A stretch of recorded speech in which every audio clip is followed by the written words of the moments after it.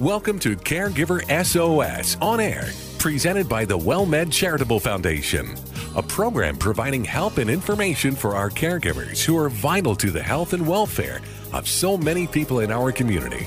You can hear Caregiver SOS on air Sundays at 6 p.m. on 9:30 a.m. The Answer.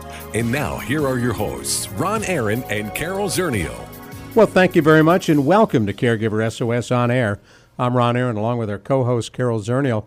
This is our first show of the new year, and it's a delight to see you. And you're a January 1st birthday baby. Happy birthday. Well, thank you very much. Another year and another year older. And how many times did your folks say to you, you ruined the tax deduction? No, it's everyone else my entire life. If I had been paid $1 for every time someone told me that I ruined the taxes for my parents, I'd be in pretty good shape. Well, I didn't say it exactly that way. No, I didn't. And then I would always say, I was premature. I was supposed to be born in February, so there you are. Too bad. You did your best to make it in December. Yeah, that's right. I was lucky. I was in the same year. Good try. Yeah. Plus, I would have been in a whole different decade if I had been born a day earlier. Oh, that's true. So there you are. Well, it's great to see you. And Carol, for those of you who don't know, is a graduate of Trinity University and the University of the Incarnate Word, as a master's degree in gerontology, and we talk with her every week about issues involving seniors and others who are dealing with seniors as caregivers. Carol also is executive director of the WellMed Charitable Foundation. Coming up after we chit-chat about what's in the news, we'll be talking with Jana Cantu, a compassion, fatigue, and recovery therapy expert, right here on Caregiver SOS On Air. And I wanted to start off with something that you pulled together because, as you know, I'm a huge broccoli fan.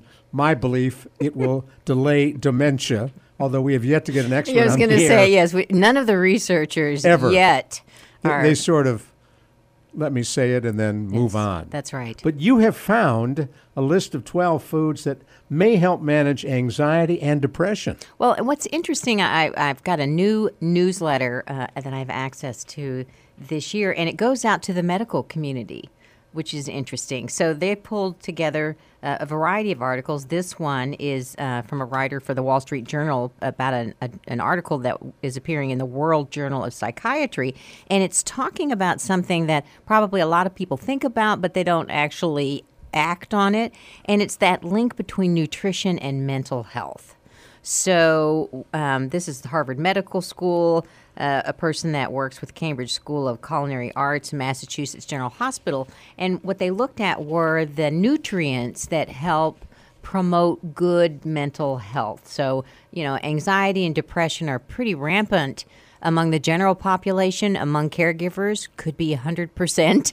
Among care recipients, could be 100%. And 65 and older men. Oh, yes. So it's really, really a huge problem. And what we're looking at is what are the nutrients, right? What are the vitamins and minerals you need for good mental health? And key to that's always the B vitamins. So B9, B1, B6, B12. In fact, low B vitamins will mimic dementia if you are low in your B vitamins. Wow. So looking for the B vitamins, looking for iron, magnesium, potassium, vitamin C, and some zinc. So that's what we're looking for. What are the foods that get us there? Beans, legumes, beans. There's a reason that they are eaten by so many around the world. They've got vitamin B, they've got iron, magnesium, thiamine, so they're good. Fermented foods are good for you, like kimchi and pickles, because they have probiotics, which we'll be talking about more later. Right. But there's a role for probiotics, and we'll talk about that. Somebody put a note on Facebook the other day, just moved here, looking for the best kimchi in San Antonio. Really? Said they had lived in Korea, want real kimchi. So keep looking. Somebody's got it buried in their backyard. Somebody. So you want fruits. They're recommending avocados and berries. Again, B vitamins, potassium, and vitamin love C. Avocados. I love avocados, too. And you can use that instead of mayonnaise on a sandwich. It's very good. Just mash it down. Mash it down. Speaking of mash, leafy greens, spinach and kale. Your broccoli is not here, but probably should be. B vitamins, iron, magnesium, zinc. That's an oversight. Meats are good for vitamin B, iron, if you're a meat eater. Grass-fed beef is high on that list. So for the nuts, cashews and walnuts have the omega-3s that you're looking for. Oils, olive oil, fish oil, we know that. And seafood, it's those dark fish. It's the anchovies, clams, wild salmon. They've got the omega-3 that you're looking for. Seeds, sunflower seeds, and chia seeds. I don't know what a chia seed is. I hate to be stupid. I'm looking at you. You're looking at me. They come from chia pets. That's what I was thinking. Yeah, they harvest Is that what them. chia pets have for hair? Yeah, they Is harvest it those them. seeds? Spices are ginger and turmeric. And turmeric is what gives mustard the yellow color. So it's always interesting when you're cooking with turmeric because it's just yellow. It's mustard yellow, and that's the color. And then your whole grains, farro, quinoa, wild rice. So, to me that sounds like a yummy selection of vegetables. So starting off the new year the right way, why not start with the foods that help fight depression and anxiety? Now, I was telling you I've been struggling with a head cold for about 9,000 years. It's because you have children. Yes, they're little petri dishes. I even said to my HEB pharmacist, Jennifer, I'm fighting this head cold. What do I do? And she said, join the club. Everybody. Everybody is doing it. So the question is, as I talked about this on WellMed Radio the other day with my co-host there, nurse practitioner Cora Juke, she said, you got to use probiotics. And then you found some information on probiotics. That is the opposite of that. Yeah, this is from the Upshot in the New York Times that was looking at probiotics. Are they good health or gimmick? And what they found is that probiotics are very specific. So if you have children who are taking antibiotics, and antibiotics knock out that good bacteria, and the result is you get diarrhea. So if you're taking probiotics, you're giving them to your children to prevent them from getting diarrhea as a result of antibiotics, the research supports that. Yes, that will work. That's very specific. That's incredibly specific, and that's also it.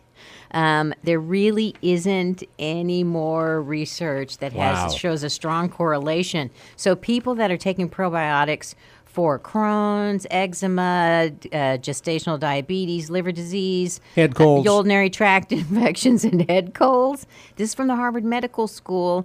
The FDA does not regulate probiotics, especially when you're buying them in the store. So we can go back to your kimchi, your sauerkraut, your pickles. Anything that's pickled is naturally got probiotics. Yogurt is a great source. You have a special yogurt you love. I love Siggy's yogurt, which is the Icelandic yogurt. It's super thick, low in sugar and really filling, lots of protein. Now, if you just joined us, you're listening to Caregiver SOS on air on 9:30 a.m. The Answer. I'm Ron Aaron, along with Carol Zernial. And probiotics? Well, it's a $32 billion industry. Ooh. But, like as I was saying, the FDA doesn't regulate them. You don't know what you're getting when you buy them at the store. And so you just have to use caution, and it's probably better just to go ahead and eat the yogurt and the sauerkraut because you like them. The probiotic side, and I love pickles. Not so much. So there you go. My dad used to put up jars of pickles, kosher dills, which were wonderful. Well, apparently my grandmother on my father's side was a wonderful pickle maker, and her reputation lives on many years later of her pickles. Maybe I would have liked them. I'm not a pickle person. In fact, long after my dad passed away, they were selling their old house, and my mother found jars of pickles in the basement. Yes, they were still good. We found jars of pickles in the attic at the farm. Wow. Yeah, same thing. Up there, she'd stored them. I don't Still know. perfect. Attic is not a good place for pickles. So. Well, it gets too hot. Yes, so we threw them away. So tell me about baby boomers. And some folks say it is the loneliest generation. There's so many of them. Well, again, they're everywhere. We've been talking, yes, there are baby boomers everywhere. We've been talking about that. We've been talking about loneliness as a health risk. So the Wall Street Journal had a big report on it. And what they found is that baby boomers are the loneliest generation. It's more than the silent generation, more than any of the preceding generations, more than the millennials after them. And why is that? So baby boomers are starting to retire, and when they retire, our social circles shrink. We've got more health issues. Mobility might make it more difficult for us to get around. But baby boomers in particular valued their independence. Oh. And they tended to join less, right? We're going to join the club. We're going to be independent in their autonomy. And so they're more likely to actually be alone. Maybe they didn't get married. Maybe they're divorced. Maybe they always lived alone. And so, what we know about loneliness is that loneliness is linked to early mortality, similar to if you were to drink 6 drinks a day or smoke 15 cigarettes a day. But what's scarier than that is that early mortality, so dying way before your time, your risks are much higher of early mortality than if you were obese or you didn't exercise at all. Wow. So being lonely is worse than smoking, drinking, not exercising. That's a pretty stark list. And so, it carries risks, increased risk of cognitive decline, depression, dementia. It can affect blood pressure, your adherence to medication.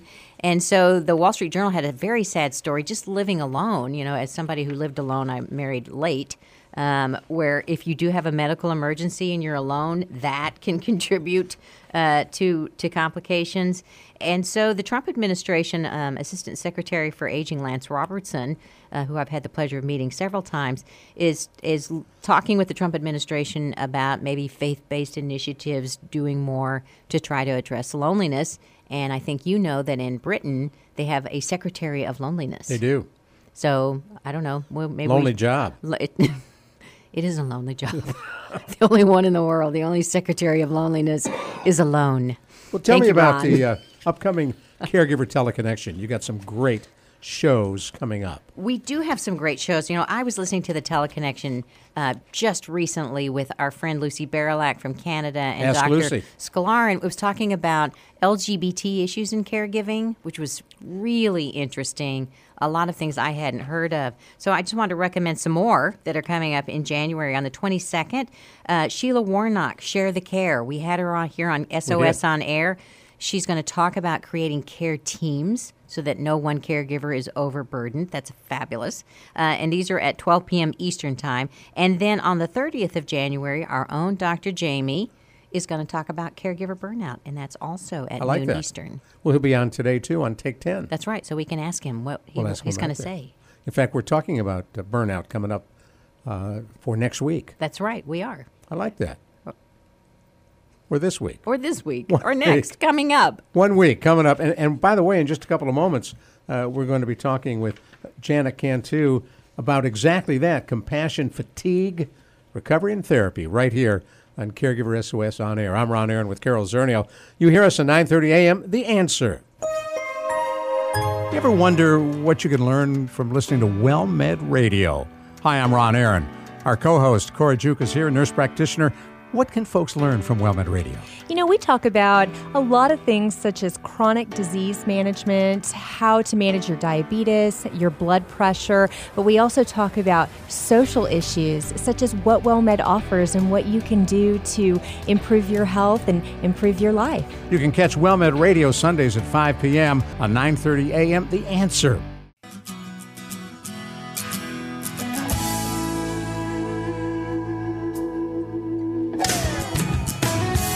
Well, this is very exciting. This is our first guest who's brought toys with her into the studio. I'm Ron Aaron, along with Carol Zernial, and our special guest is Janet Cantu, who is not only a certified compassion fatigue specialist, but a board-certified music therapist as well. And one of the things we're going to be talking about is compassion fatigue, which a whole lot of caregivers suffer from.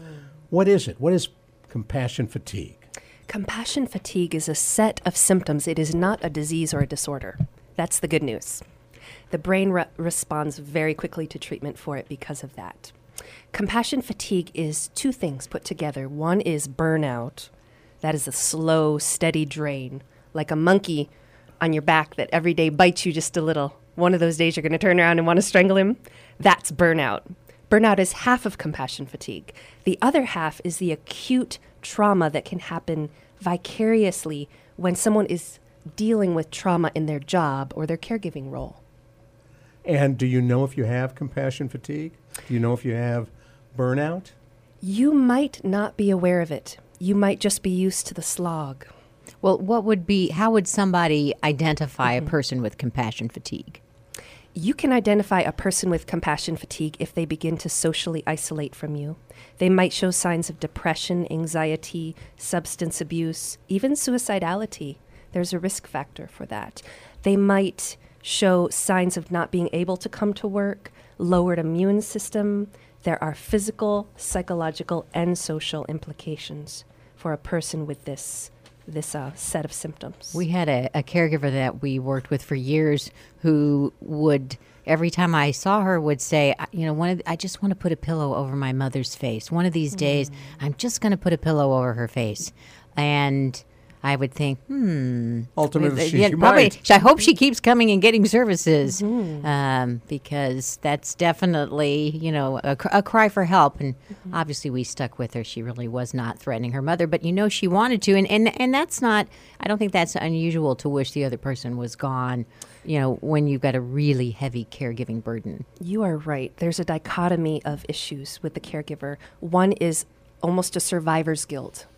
Why my loved one and not me, when they see them slipping away physically or mentally. The other side is, I wish they were gone.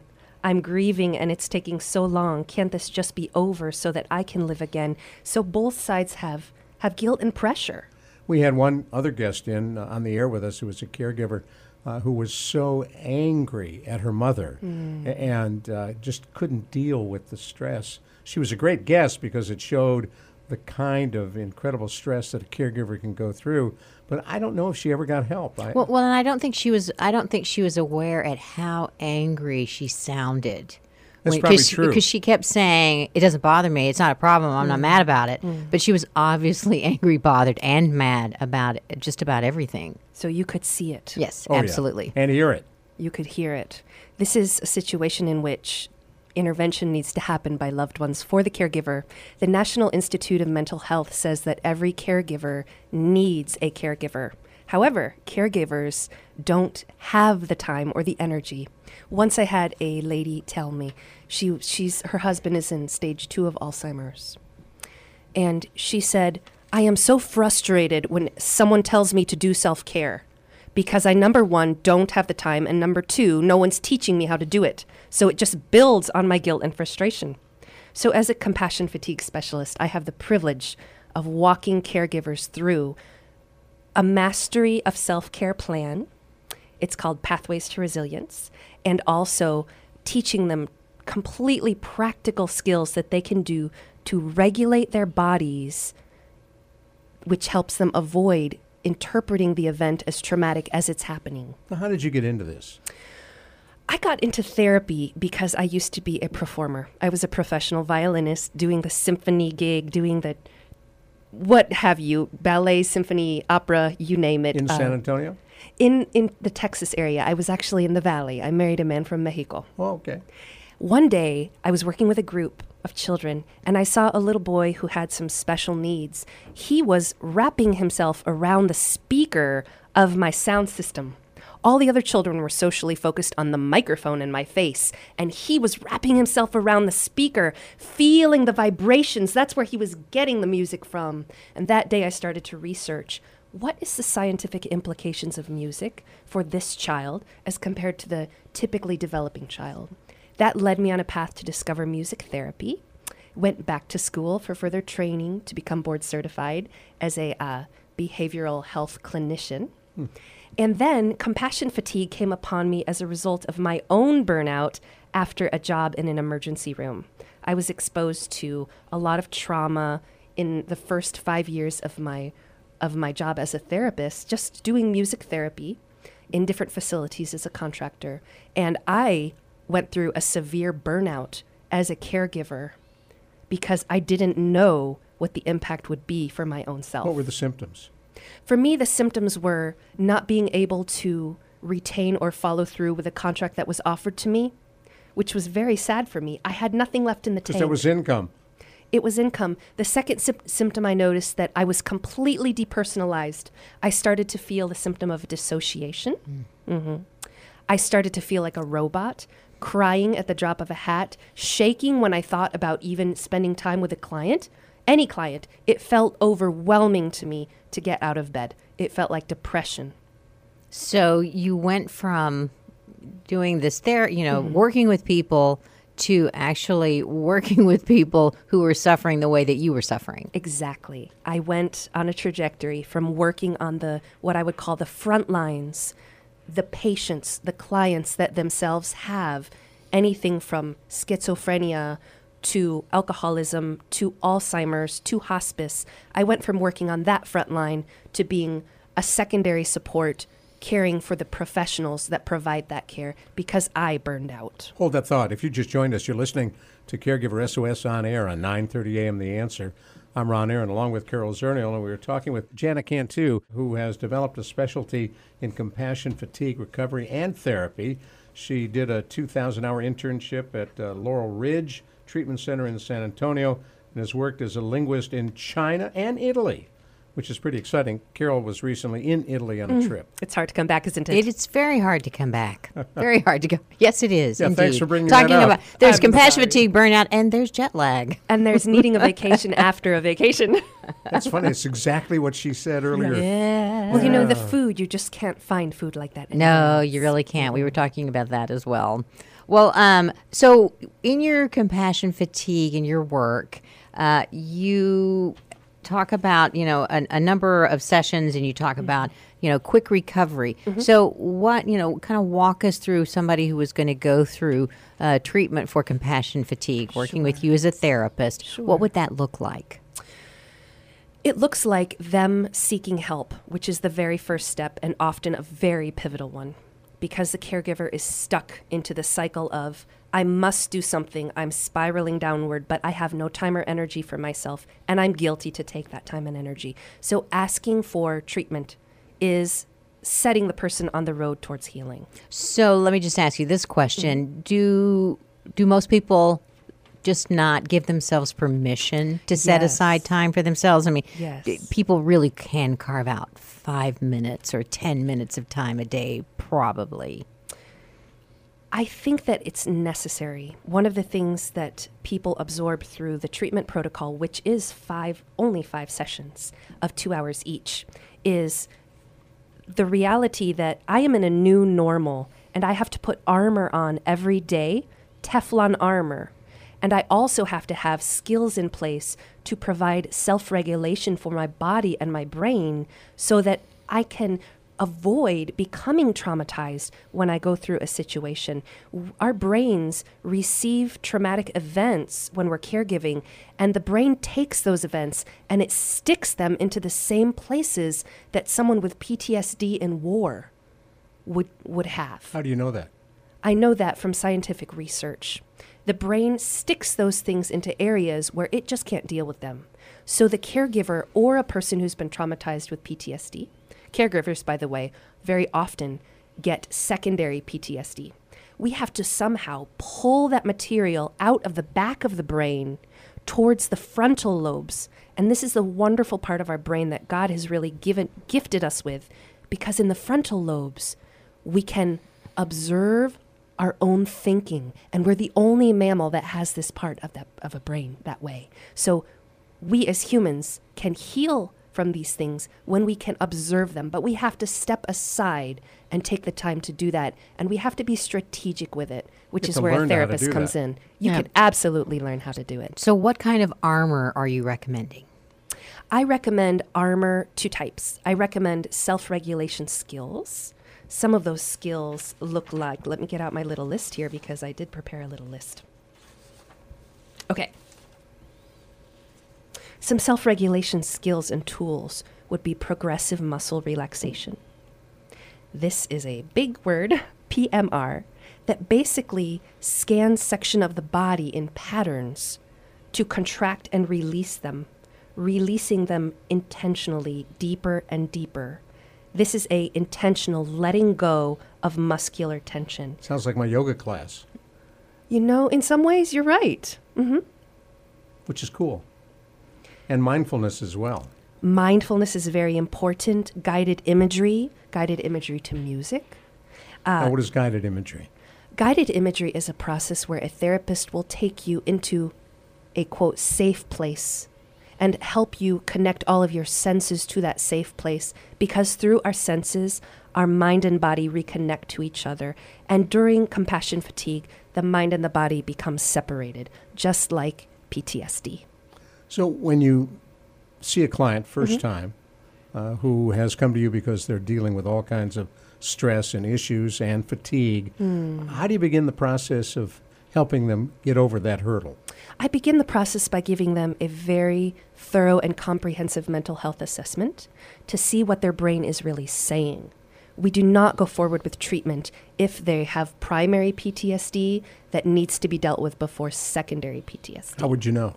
I would know through clinical assessments and taking their history very, very carefully, just like any clinician using evidence-based practices. And so for primary PTSD, what are you showing? What are the symptoms? Sure. Well, they both might show up as similar. So we have to tease out what is coming from the caregiving role and what is coming perhaps from childhood. We're going to come right back to that right here on Caregiver SOS On Air. I'm Ron Aaron, along with Carol Zernial, talking with our very special guest, who is a specialist in compassion fatigue recovery and therapy. And we're delighted to have Jana with us today, right here on Caregiver SOS On Air.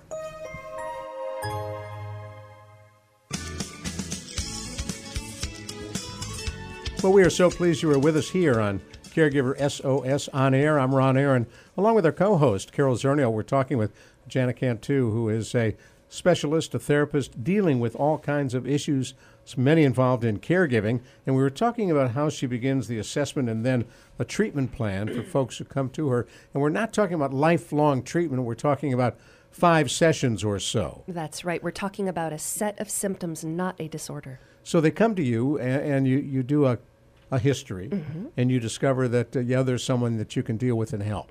What next? What comes next is we jump right into getting an entire, I call it verbal vomiting. They write out the entire history of their stressors from beginning to end, and then they speak it aloud, and I witness that. What would be an example of a stressor? A stressor might be the first time that your husband, who was a brilliant mathematician, walked wandering down the hallway naked at night.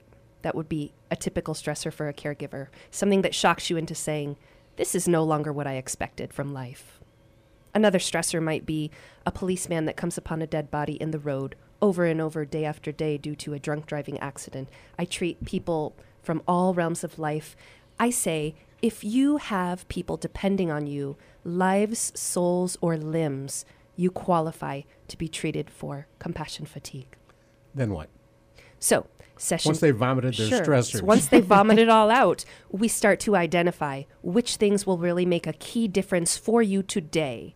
Because caregivers have to live in the moment. Right. They are really under a lot of pressure. They don't have a lot of time to go back to the distant past.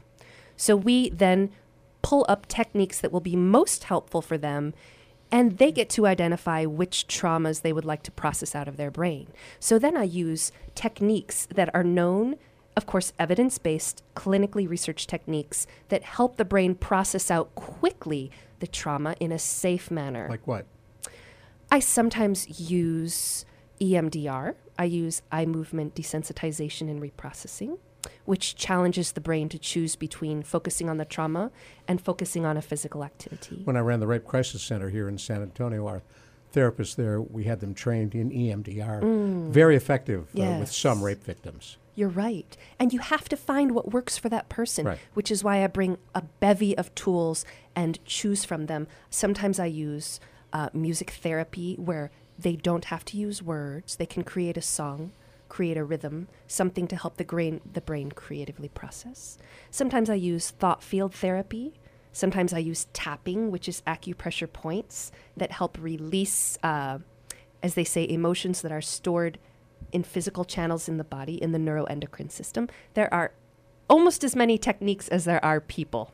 Well, I think what's interesting with all the techniques, I'm picturing a caregiver doing any of these techniques. But I think what is also really helpful that caregivers probably aren't even thinking about, you mentioned it when you said you had them read it back and you listened to it, is they become visible. Yes. So it's an active therapy where they're working on something, but they also become visible in the process, whereas they have become so much in the background and they're caregiving. It's all about the other person that, all of a sudden you see them and hear them, and that you may be the only one that they can acknowledge that's happening. In fact, I remember one of the Caregiver SOS therapists said to me one day that she had a new client come in and simply said to her, "How are you doing?" And the client hadn't heard that in like forever because nobody asks a caregiver, how are you doing? That reminds me of the homeless people on the street. They just become a part of the scenery like wallpaper. Caregivers can often feel that way because their entire life becomes absorbed in the job, in the role that they are now demanded to do out of love or obligation. Well, would this be an opportunity you mentioned music therapy as one of the techniques, and you brought with you some items here in the studio for music therapy. Talk about music therapy as a helpful technique. It's something that's gaining in popularity, although I suspect that you might be among those that recommends a trained music therapist as opposed to just any old person and like some Roland headphones. who plays the guitar. No, but everybody thinks, oh, I'll just play music for you, and that's music therapy. Just like you could pull a pill out of any bottle and it might help you or And it might hurt not you. have, yeah. You know, the elements of music are very powerful things, and they are the tools of the common man. Everyone can utilize music to help in the caregiving situation.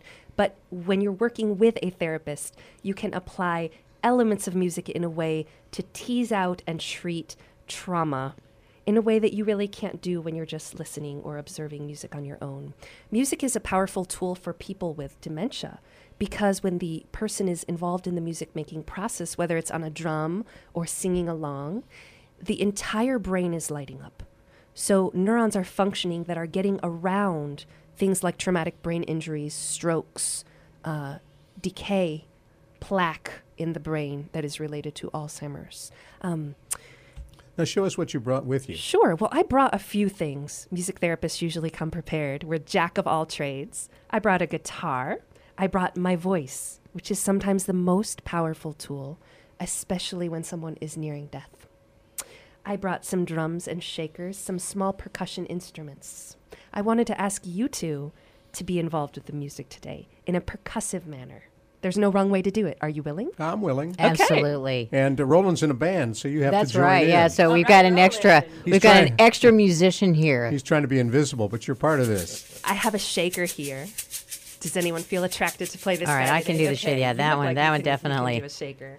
I have the Turkish drum, which is a doumbek, and I'm not calling you a doumbek. It just sounds like I am. Roland, you want to do the doumbek? Are you in the Doombeck mood? Absolutely. Doumbek mood. Okay. All right. So this will be our first musical caregiver Exactly. SOS on air. I also have a lovely Oh. Wind wind chimes. chime, which people become jealous of. So when I'm in a group therapy, I usually let everyone play it. They become like little children. Yeah. See, I'm already jealous.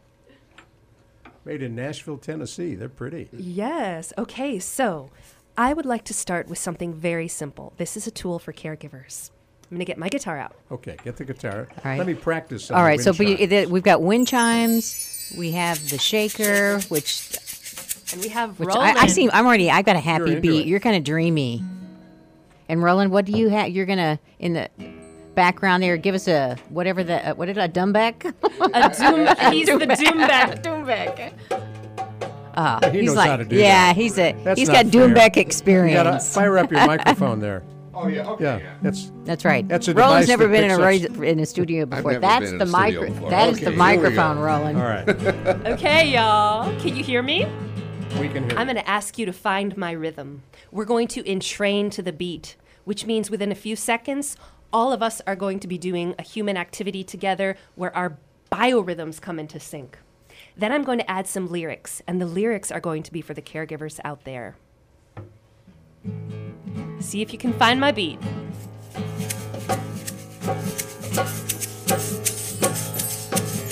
All right, you ready for the lyrics? Hungry, angry, lonely, tired. Hungry, angry, lonely, tired. Hungry, angry, lonely, tired. Stop and just take care of you. Again. Hungry, angry, lonely, tired. Hungry, angry, lonely, tired. Hungry, angry, lonely, tired. Stop and just take care of you. All right, y'all. Woo. Why did we sing this little earworm? Hungry, angry, lonely, tired. These are the 4 emotions for caregivers that can spiral things down and out of control. Do you hear that wind chime? I know. This wind chime won't shut off. I know. I know. It's electronic. I try to Hungry, put it down. angry, lonely, and tired are the 4 emotional states that caregivers need to be aware of. These are toxic states. The caregiver going into being hungry, angry, lonely, or tired immediately shuts them off from being able to be a skilled caregiver.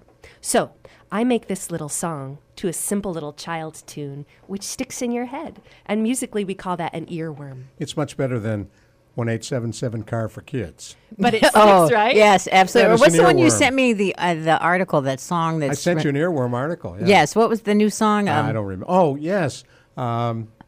Baby Shark. Baby Shark. That's I'm it. just glad it's not the Barney song anymore. No, Baby Shark. Yeah, Baby Shark. I haven't heard that one yet. Please don't play Grandpa it. Shark. Don't Yeah. play it for me. Yes, I've So avoided let's- that so far. Let's see if the earworm was effective. Can you sing with me? Hungry, angry, lonely, tired. Hungry, angry, lonely, tired. Hungry, angry, lonely, tired. Stop and just take care of you. Okay, so later on, when you're at your daughter's wedding and this song comes to you, you can blame me. But there's a reason why I want it to stick in your head. These 4 emotional, physical states must be treated immediately. It spells halt. Hungry, angry, lonely, tired spells halt. I think they also use this in Alcoholics Anonymous. No, So- that makes sense. No, it makes sense. It makes So sense. I encourage caregivers to set an alarm on their phone for 10 in the morning and for 3 in the afternoon. A little alarm that says HALT. Then they check themselves. Am I hungry, angry, lonely, or tired? If I am, I have to stop and just take care of me. Well, Now- I think that's great advice, though, for just about anyone. My husband would tell you that, yeah, all of us get hungry, angry, lonely, and tired. And so, You know, it just sounds like good advice for living. It is good advice, but not everyone understands that in order to do what we must do, we need to do what we feel we cannot do. Another way to put that would be learning to relax is learning to allow yourself to relax. Caregivers, I'm saying that to you. This is a therapist giving you permission to treat yourself well. Learning to relax is learning to allow yourself to relax. This is vital to being an effective caregiver. When you talk with caregivers, and they come, mostly women, some men, who are the ones generally who come to you? Men and women come to me. They come from all sorts of fields. They come from the medical field. They come from hospice. They come from EMS. They come from ministry, actually. Spiritual caregivers and their spouses who experience severe burnout and PTSD vicariously. Because WellMed has done a program for providers on burnout. And that would Interesting. be something that I'm sure you have experience with, dealing with professionals. Yes, when it comes to caregivers, mostly I deal with people who have lost a loved one or who are dealing with Alzheimer's. Which is so many of the caregivers. Yep, absolutely. And growing in number. And growing in number. I have one more small technique for the caregivers, depending on our time today. I think you can do that. All right, go. Okay, this is a chant. This is a little bit of a guided imagery. We're going to use 3 colors, and we're going to use an acupressure point. So I want you to reach up above your heart near your clavicle and begin to caress in a circle the area above your heart, right under your breastbone. Doesn't that feel nice, like your mommy's here? This is where I was on a radio show recently that they actually had the camera set up so that you could, if everyone could see us, we're all like little pets.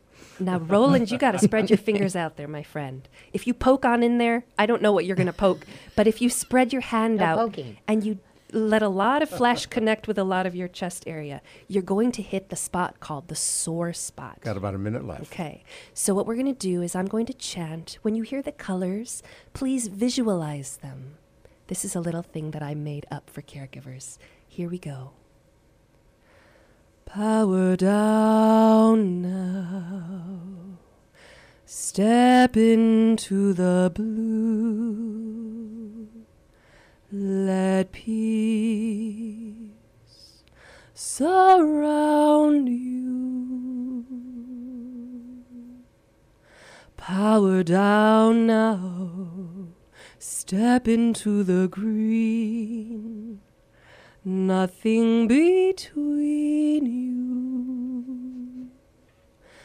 Power down now, step into the clean. Perfect place for us to say thank you so much. We really appreciate you coming in. You have a phone number if folks want to get a hold of you? Yes, the phone number is 956-467-6011. You get to do it twice on the radio. Sure, 956-467-6011. And your website? soulcaremusictherapy.com. Soul, S-O-U-L? That's right, for the soul. Cool. Hey, thanks for coming in. This has been a Thank you so delight. much for having me. Jana Cantu, we really appreciate it.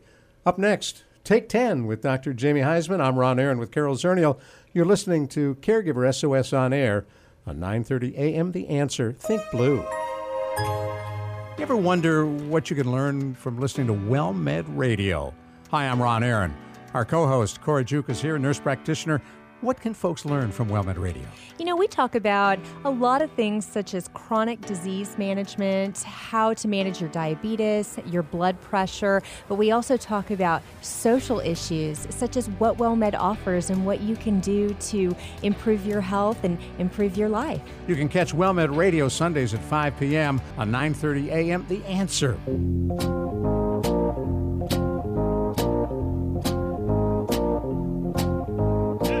We thank you so much for joining us on Take 10. At the end of each and every one of our Caregiver SOS on-air programs, we bring you Take 10 with Dr. Jamie Heisman, nationally known psychotherapist, a specialist in dealing with not only caregiving, but with addictions as well. And Carol Zernial joins us. I'm Ron Aaron.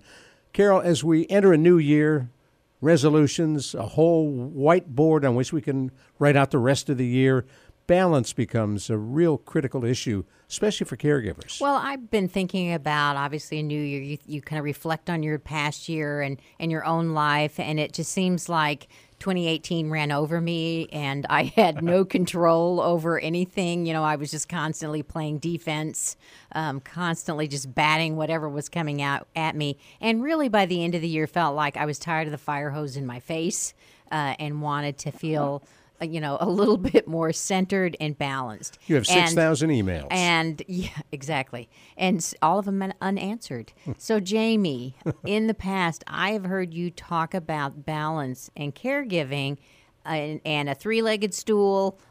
What is it? What's balance? Why is it important? And how can we point ourselves in the right direction here at the beginning of the year? Well, I'm still waiting for the email from you on this answer. You know that. No, I'm only Keep kidding. waiting. I'm joking. So, now this is a great question, especially the first of the year, Carol, and I'm really looking forward to talking about it. Three-legged stool is the medical, the psychological, and the social. That's what a three-legged stool is. So if you're in your mind, if you're a caregiver listening, picture a stool with three legs. If you will, the opposite of the balance that you're speaking about is truly caregiver burnout, which, again, it's a state of physical, emotional, and mental exhaustion, kind of what you were describing in terms of drinking from the fire hose. So if you really want to go from that particularly burned out stage of physical, emotional, and mental exhaustion to a balanced stage, you need to take each one of these legs and sequentially and as in parallel, if you will, parallel time, take care of it immediately. So give me one leg that I can work on. Well, I just talked last week to a group of clinical providers. That's the medical assistants, the social workers, the nurses, and the doctors. And I literally asked everybody to raise their hand the last time they saw their primary care doctor. And if you can imagine, in a group that's very savvy and very aware, I would say less than 30% have seen their primary care doctor. So the first leg of the stool is the medical. What have we done to actually help our medical health? Let's face it, when you have chronic illness or acute illness or any type of illness, this really plays into our anxieties and our fears, and in terms of creating depression as well. So the first leg of the stool is make sure you call your primary physician, primary care physician, and if you're taking care of a loved one, make sure they've go to see their primary care physician too. This is a January resolution. Right. So we want to get those annual check boxes, the checkups that we're supposed to have, age-based, whatever, talking with the physician. But there's a role for us as well. So good health is not going to just come from visiting the doctor. So is part of this medical piece, is it also thinking, Ron and I have been laughing that the amount of minutes needed for exercise gets smaller and smaller. We're down to 2 minutes, of exercise instead of intense, or 10 minutes maybe of just walking. So I did my 30 seconds. You did your 30 seconds, and it's cumulative, so 30 seconds in the morning and later. So some of this, on the medical side, would we be doing ourselves a favor if we were proactive in the nutrition space, in the sleep space, in the exercise space, along with seeing our provider? There's no question about it. I think the first thing our primary care doctor is going to ask us to do is to get engaged in our own care. Remember, the definition of burnout is when somebody's working harder than you are on any given issue. So in terms of exercise, in terms of the balance, if you will, of taking care of yourself medically, nutritionally, these all feed in. And if you can't do that, you're 100% right. There's no medication or medication that's going to suffice for that level of medical care that we can provide ourselves. So as you're thinking health care, if you're a caregiver, think of self-care. I don't think I understood your definition of burnout. You said it's when someone is working harder at the same task I'm working on? Precisely. So just figure you're a caregiver and you're trying to get your family together to help a loved one, a caree, and you want it so bad, and you're doing all these things that you can do to help your loved one, but you need help, and you need somebody in the family to come, like the cavalry, and they're not working as hard as you. So you keep working and working and working, and they keep going backwards and backwards or not showing up, and that is the definition of burnout. That also is the definition of burnout, whether as we deal with our physicians and the healthcare workers. Again, if they're working harder than we are on our own medical care, to your point, Carol, about physical health and what we can do, then they're going to burn out. So we all have to meet each other 50-50 to actually stay balanced. He's Dr. Jamie Heisman. I'm Ron Aaron. Carol Zernial, our co-host, is here. We're doing Take 10, which follows each and every one of our Caregiver SOS on-air programs. And we're talking about finding balance in your life, especially for caregivers. Right. So we've talked about it. We're talking about the three-legged stool, and we just made it through medical. So after medical, what's our second leg? Well, I'm biased in this department, Carol. You know that. It's the psychological. Let's face it. If you have a chronic illness, or, again, any illness, but a chronic or acute illness, it's going to play into our minds and create often depression, fear, anxiety. We'll get to it in a second, but even it creates isolation. And so I think that the first thing we need to do in January, along with the medical attention we pay ourselves, is to, I would say, seek out a therapist, seek out a support group, just find ways to increase our own mental health. And again, it's back to our own self-care, and maybe that's hiking, and maybe that's going out into the parks and recreation and doing things for ourselves that makes us feel at peace. So the psychological is as important as the medical. And as we're dealing with seniors today, sometimes we see it's even more important. So I think that's a really good suggestion. And just like the exercise that we were talking about, that doesn't have to be a lot of time, a big chunk of time. It can be little bits. Just being mindful can really help your mental health. Noticing a blue sky, hearing a pretty piece of music, feeling the coolness of the tile under your feet, just small things, and noticing things that feel good or make you feel good. I think it's a great suggestion. I was just thinking the other day, there is nothing in the world better than putting your face down on a cold pillow. On a cold pillow, or we've had some really great sunsets. It doesn't require good weather to have a great sunset where you really get some nice colors. And here in Texas, we're lucky we have beautiful sunsets. Just requires dirt in the air. Just dirt in the air. That's right. Go dirt in the air. And just to give you a practical sort of thing to do, and real quickly before we get to the third leg, realize that you can do breathing exercises in a moment's time. Breathe in 3 seconds, hold it for 4 seconds, and blow out for 7 seconds. That's Dr. Andy Weil, who's the medical director in Arizona at the Holistic Center. And that's just what you can do, and it takes you, 15 seconds? But do it like for 2 minutes, and you can see your psychological health will transform. Why does that work? Well, it's a type of breathing, deep breathing, that our bodies need. There is literally a technique to breathing. And to Carol's point, that's one of the reasons we actually look to mindfulness as an intervention for our psychological health. It actually teaches us how to breathe, how to fill our lungs properly, how to hold it in, and how to blow it out. So, if you have a chiropractor or a medical doctor, you can learn this. Got about a minute left. What's the third? One leg. We got a third leg. There's nothing like the third leg. That to me is spiritual/social. So let's just concentrate on the social, because the spiritual you can do a whole show about. Listen, everything seems to isolate us. When we get ill, everything becomes myopic and self-engrossed. So we need to have social connection. We need to come out of ourselves to remain balanced, mind, body, and the social piece. And if you can do that, go to a Caregiver SOS. Ask them where support groups are. Be connected to a mentor, if you will. Make sure you're going out with activities. Join a bowling league if you're medically and psychologically able to do that. For that reason, the social, I think, is critical. So we're going to take care of our medical health, we're going to take care of our mental health, and we're going to take care of our spiritual, social health in the upcoming year. And it can all be baby steps in the right direction. We don't have to do it all right the first time. And there's no right or wrong. If you don't think it's working for you, try it again. You bet. And Lao Tzu, the philosopher, says, remember, a journey to 1,000 steps begins with one step. Oh, no, excuse me. A journey to 1,000 miles begins with one step. Thank you, Lao Tzu. There you go. Perfect. Flat out of time. Dr. Jamie Huysman, thank you so much. Carol Zernial, I'm Ron Aaron. Thank you for listening to Caregiver SOS On Air and Take 10 on 9:30 a.m. The Answer. You've been listening to Caregiver SOS On Air, presented by the WellMed Charitable Foundation. Email suggestions and comments on this radio program to radio@wellmed.net. And join your hosts Ron Aaron and Carol Zernial for another edition of Caregiver SOS On Air on 9:30 a.m. The Answer.